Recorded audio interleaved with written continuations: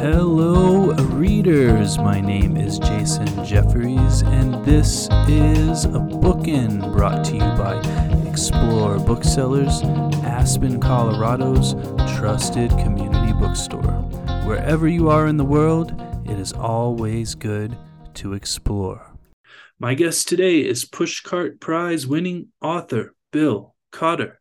He is the author of the novels Fever Chart and The Parallel Apartments, along with the middle grade adventure series St. Philomene's Infirmary for Magical Creatures, which is penned under the name W. Stone Cotter. His new novel is The Splendid Ticket, which is published by our friends at McSweeney's. Bill, welcome to the program. Oh, thanks, Jason. I'm happy to be here. It's an honor to have you here, Bill. And my first question for you is, as I mentioned, you are a middle grade author and an adult author. We'll call it an adult author. Is it at all difficult to change hats from one style to another? How do you manage this?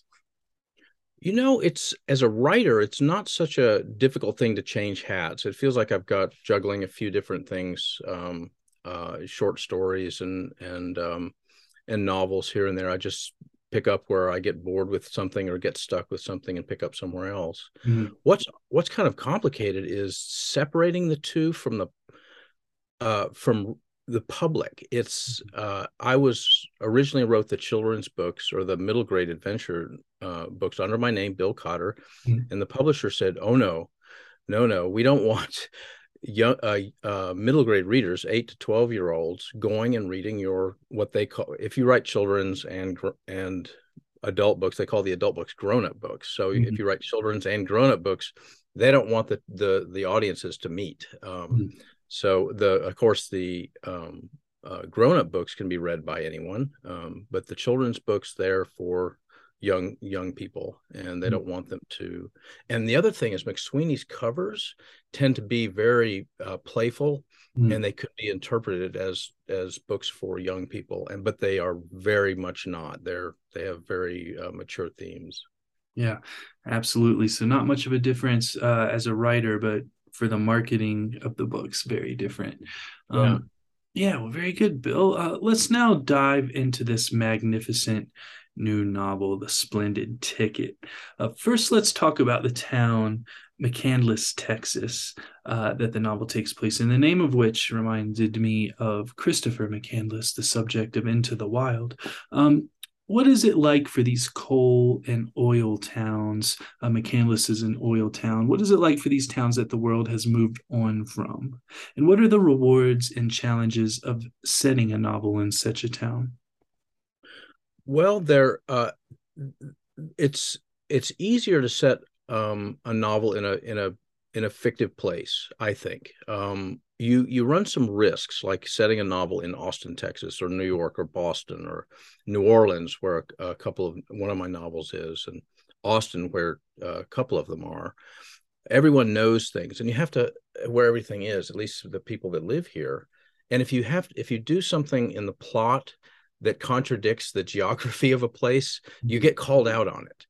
If you write something about a fictive place like McCandless, Texas, which is kind of based on Lockhart, around there south of here, then you can do whatever you want. You can change things around. You can make it as large as you want. You can make it hilly if you want. Do anything with the geography. It just allows you a little bit of freedom. McCandless there's some elements of McCandless in a series of short stories I've written, so it's kind of turning into this place where I guess where I'm setting quite a few things. It's easier to write from that perspective. And this novel was one of those. It was the first one, actually. It started as a short story about 10 years ago, and it was the first place I set in McCandless. Yeah, very good. Well, those 10 years paid off. It's a fantastic novel. Thank you. Absolutely. Thanks for writing it. Now, Bill, let's talk about gambling. The splendid ticket of the novel's title is alluding to a lottery ticket. Our protagonist, Angie, has won the lottery, a $324 million jackpot. Talk to us about the lottery, Bill, and tell us what types of people tend to play the lottery, both outside of your novel and inside of your novel, specifically in a shutdown oil town like McCandless, Texas. That's a good question. I don't know exactly if there's a type of person that plays the lottery. It seems like everybody does. It's some kind of fantasy. And who hasn't thought about what you would do if you won this massive, uncountable amount of money? Which friends would you give it to? Which charities would you give it to? Would you not accept it? I think even people think, oh, I will not accept it because I know how bad it turns out for lottery winners. And it does seem that it does culturally, that lottery winners don't wind up in very happy ways. I've heard stories about people winding up buried in concrete, and someone in Florida. I don't know if you remember that story about 15 years ago. Yeah, Florida man. And I just thought, what will happen if I do this? If I present this opportunity, which is so attractive, but how we understand it to be so risky, and that's what happened with this. It didn't start. The story didn't actually start out with having anything to do with a lottery at all.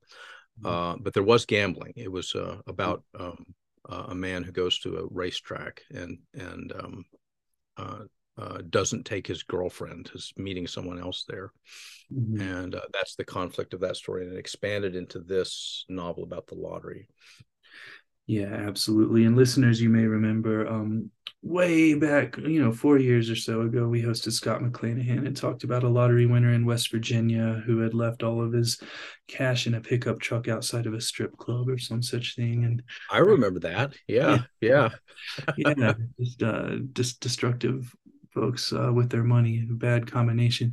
Well, let's continue to talk about gambling a little bit, Bill. Angie's father was a gambler. Her husband, Dean, is a gambler. Do women who grow up in a family with gamblers tend to marry gamblers? Or further, do you think that women tend to marry their fathers just generally?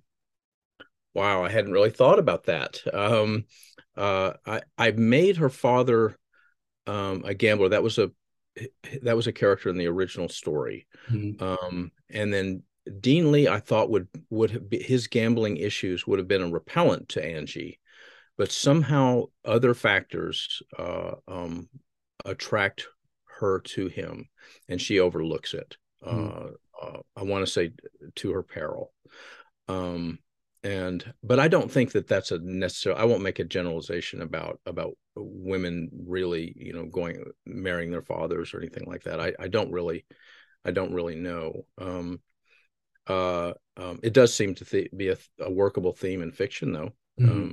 But I hadn't really thought about that, actually. Yeah, well, that's what I'm here for, Bill.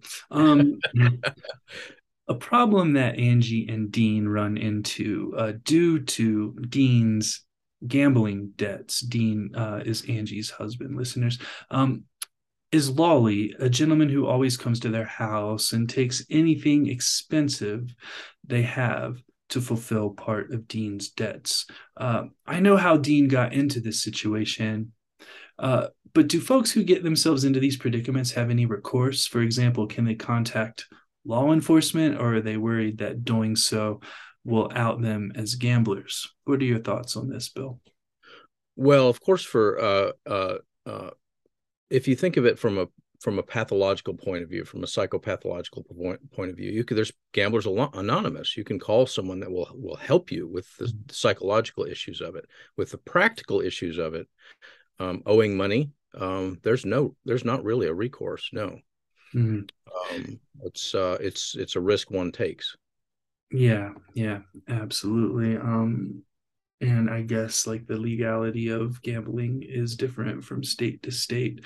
Well, thank you, Bill. We'll talk more about gambling after the break. But first, listeners, we're going to take a moment to hear a word from our sponsors. Then I will be right back with Bill Cotter. The Bookin podcast is sponsored by Libro FM Audiobooks. Libro FM lets you purchase audiobooks directly from your favorite local bookstore, Quail Ridge Books. You can pick from more than 100,000 audiobooks, including New York Times bestsellers and recommendations from booksellers around the country. With Libro.fm, you'll get the same audiobooks at the same price as the largest audiobook company out there. You know the name, but you'll be part of a much different story, one that supports community. Listeners of Bookin can get a 3-month audiobook membership for the price of one. Go to Libro.fm, that's Libro.fm, and enter Bookin, Bookin, in the promo code space. With each listen, take pride in knowing that you're supporting local bookstores. I'm back with Bill Cotter, author of The Splendid Ticket, which is published by our friends at McSweeney's. Bill, one more question about gambling before we move on to other topics. Dean, who has amassed his gambling debts at poker games, is a terrible poker player, like legendarily terrible. My question is, why keep on playing? It seems like the only time he has ever made any money was when he ran a game that he didn't participate in. So why keep playing? And from Angie's perspective, why allow him to keep playing? He's simply a gambler. I mean, and poker is his game of choice. It could be blackjack, it could be scratch tickets, it could be baccarat, whatever. But he picked poker. It's in Texas, poker is not legal except in these social clubs. And there's a dozen or so around the state. And so he either goes to those clubs. Well, they didn't exist when this book was written, or when it's set anyway. So he plays in people's homes. He plays in house games, and that was all there was, except for a couple of regional reservation casinos. It was what he did. It was all there was. He didn't care for anything else, and it's what he grew up with, and it's what he taught his children to play. Yeah, and from Angie's perspective, why does she allow him to keep losing all of their money? She wants Dean Lee to be happy, and she thinks, okay, I'll let him do as much as he can and that we can afford. She has some sway over the person that he owes the money to, because that man, his name is Lolly Prager, was she used to babysit for his children when they were younger. And he feels a great deal of affection for her and a great deal of conflict about collecting money from her husband. So she has some leverage there. Also, it keeps him out of the house for a while, and so she doesn't have to deal with him. But she does have her moments of where she tries to persuade him to stop, and it doesn't really work. Thank you, Bill. Let's now move on from gambling to guns. As we sit here recording this episode won't be published for a few weeks, but as we're recording, there was just another mass shooting in the United States of America in an LGBTQ club in Colorado Springs. These things are happening, it seems, every week, sometimes multiple times a week, to the degree that they're not even reported in the news all the time, or they just slip under our radars. So a general question first about guns. Why do you think people in the United States of America, especially in Texas, love their guns? Why do we as a country feel like we need access to guns all the time? I think it's rooted in fear. There's a fear that some control will be asserted by people with how do I put it?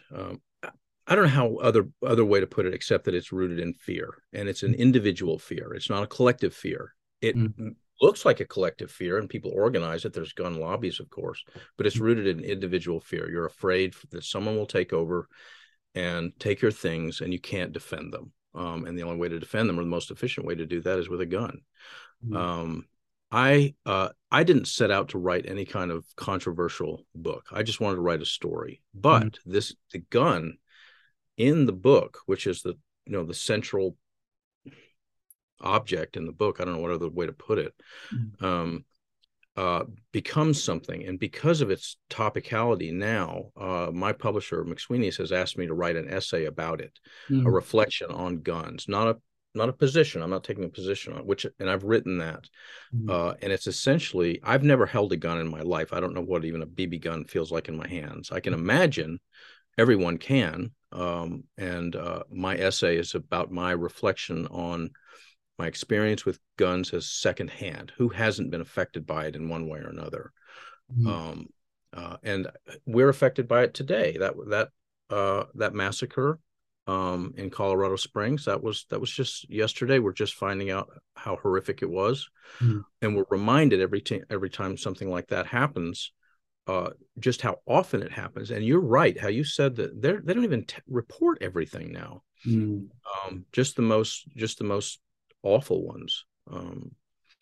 I don't know if I'm really answering your question or not, but I'm I think that this book may bring this up, and that's why my publisher asked me to write that essay.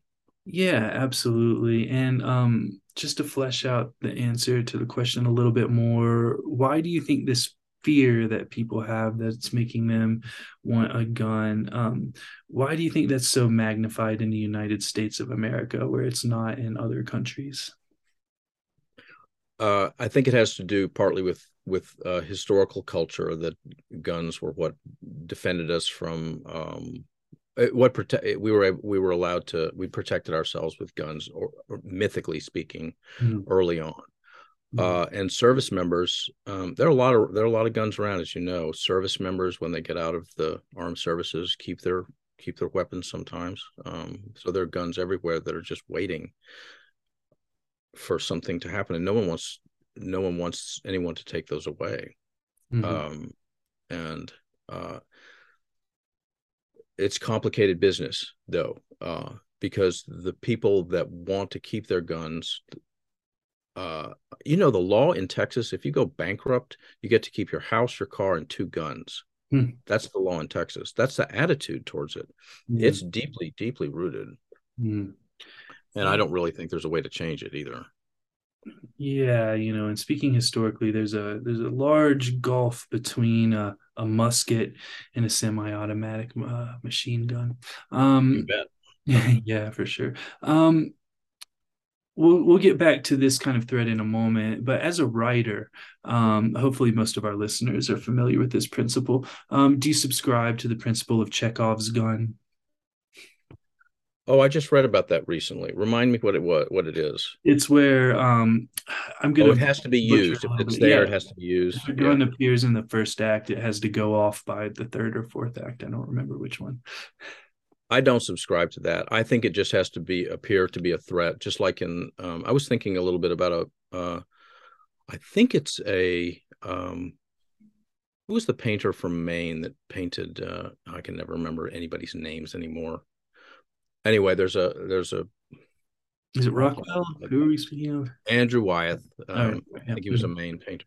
He Mhm. has a few paintings where he has a picture of a gun over a mantelpiece, and then just the hooks of the gun, where Mhm. the gun would lie, where there's no gun there, just the hooks. That's enough of a threat for a narrative to work. No, I don't think a gun has to be used. Yeah. Thank you, Bill. Um, we're alluding to this moment that happens in your book, and it happens very early in the story. So this is not a spoiler, but listeners, if you are spoiler averse, even for things that happen early on in a novel, then I suggest you take this moment to pick up your phone or your computer or whatever device you're listening to this on, and pause it, and then come back to us after you've read the first 70 or 80 pages of the novel or so. I'll give you one more moment to locate your pause button. You're pressing the button now. All right, very good. A moment that happens very early in this story is that our protagonist's daughter, Nadine, shoots her sister, Sophie, when she, Nadine, finds her dad's gun. She's trying to get enough money to buy a Barbie or Ken doll and is sticking her sister up for $2.25 in quarters. First, Bill, can you take a moment to talk about gun safety, as this type of situation does play out in our culture over and over again, where a child finds a gun and then it goes off? How can this sort of thing be prevented? I think the very technologically advanced gun safety methods, gun safety devices can be used, should be used. Mm-hmm. Just hiding them, keeping them unloaded. But hell, I don't know anything about guns. I mean, they were never around when I was growing up. Mm-hmm. I don't really know. I had to interview people to ask about how guns worked, what they smelled like before and after they were fired. Mm-hmm. I don't really know. I was afraid to read about them on the internet. I didn't want to get stuck in some freaky rabbit hole, K-hole of guns. Yeah. I just Mm-hmm. and so I don't really know anything about them. It was really fiction. I had to ask and learn as much as I could about how they worked, and either just what they felt like in your hand, how much they weighed.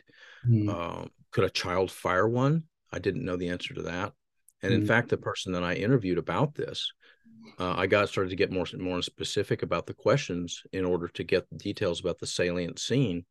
And he said, "Hey, what's this story about anyway?" And I thought, Jesus Christ, has this guy got a gun on him?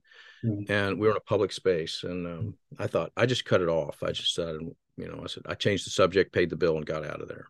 Yeah. Wow. Yeah, it's sort of a paradox, isn't it? That we, powers that be want people to have access to guns for means of fear and protection, like you're saying, going back historically to, the British are coming, we have to bring our muskets out. And then also preaching that you have to put your gun in an unreachable space and, have all these mechanisms that make it unfireable. So you have to ask, what's really the point if you're trying to protect yourself and then you can't actually reach it? Like, is it really necessary? I don't know. That's a very good point, I think.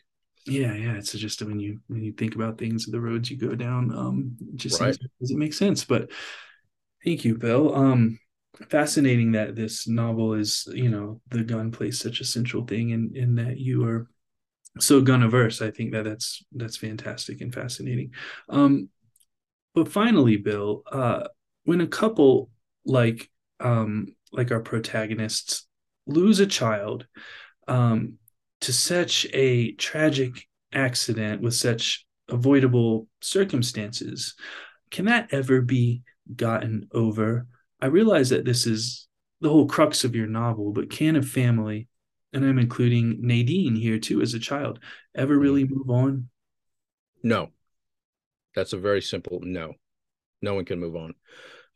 I think that there are times when anyone, after following any kind of tragedy, we're very resilient creatures. We can survive. We can persist. We can see how things are going to maybe turn out if something theoretical happens.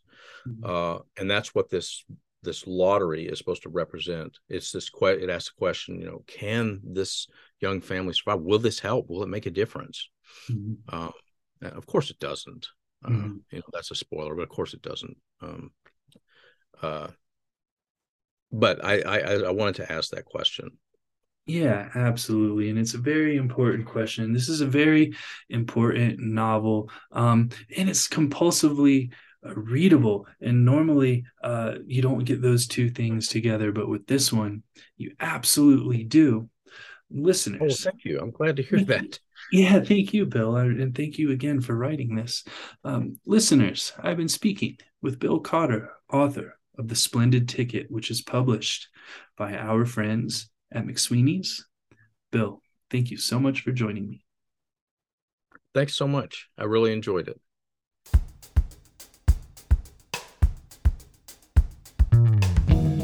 Once again, I would like to thank Bill Cotter for joining me. Copies of The Splendid Ticket can be ordered from www.explorebooksellers.com with free shipping for members of Explore More Plus. I would also like to thank our sponsor, Libro FM Audiobooks. Please navigate over to Libro.fm and enter the promo code Bookin, that's BOOKIN, in the promo code space to get one free audiobook and support your favorite local independent bookstore in the process.